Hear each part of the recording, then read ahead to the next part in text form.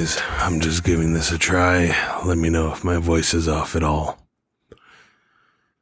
The first time I went to a boy's place, I was around 16 at the time, so I was commencing at a new secondary school. During my early days attending this new educational facility, I met this rather charming guy we can refer to as Jacob. Even though Jacob was quite enticing, he seemed to show an unsettling amount of quirkiness. Not the quirkiness you'll see in those nerdy people who's into Marvel comic books like me, but the quirkiness that'll make you think that this particular person will be a potential serial killer.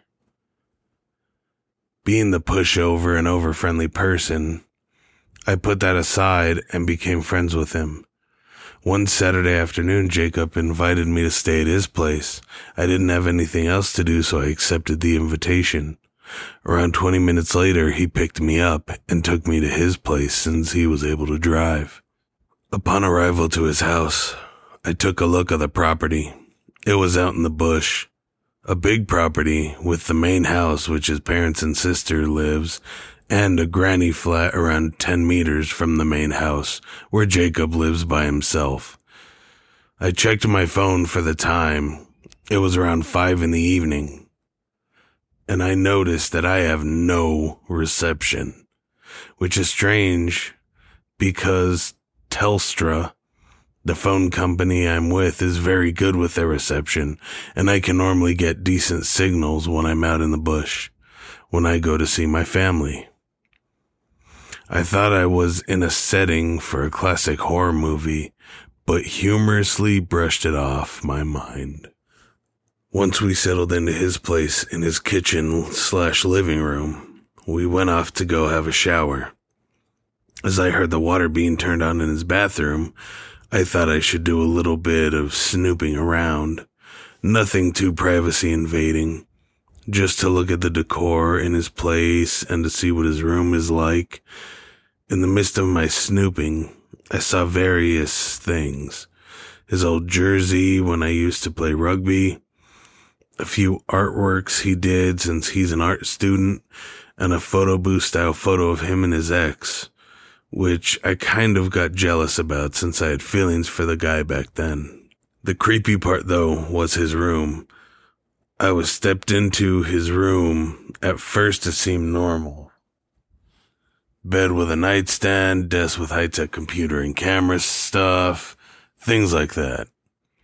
But as I look around his room, a half-open drawer in the nightstand caught my attention. As I looked in the drawer, I noticed something that sparked up red alarms. A big, sharp butcher's knife, rope, BDSM-style handcuffs, and a bottle of something that I knew wasn't lube. I tried to brush it off as Jacob just being hella kinky, but something in me knew there was something fishy going on. Maybe because of rumors I heard at school about him doing some sort of fucked up shit. At first I ignored them, but now I'm starting to believe these rumors. Shortly after I heard the shower turn off, I sprinted my ass back to where I was sitting before he had a shower, and acted like I was trying to get reception. He came out of the bathroom dried and dressed. He made an amusing remark about the reception here as he walked up behind where I was sitting and expectantly hugged me and scooped me up bridal style and carried me to his bedroom. These sudden actions made a mini anxiety attack and a little bit fearful for my life. As he placed me on his bed, Jacob proceeded to go to his tripod next to his desk and prop up his camera, and then he directed it in my direction. This made my brain say, "Get the fuck out of here," as my heart was pounding in fear, thinking he was going to rape and murder me and film all of this on camera to put on the deep web, since he told me he visits the websites frequently.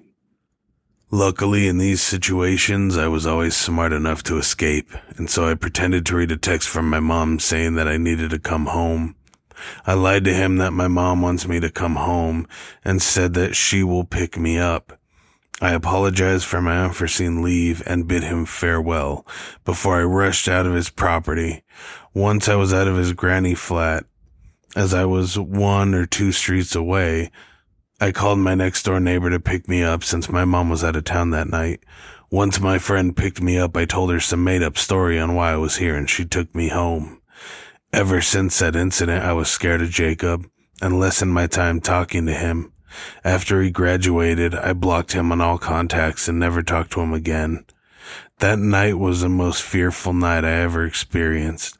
After that, I don't go to guys' places that live on their own.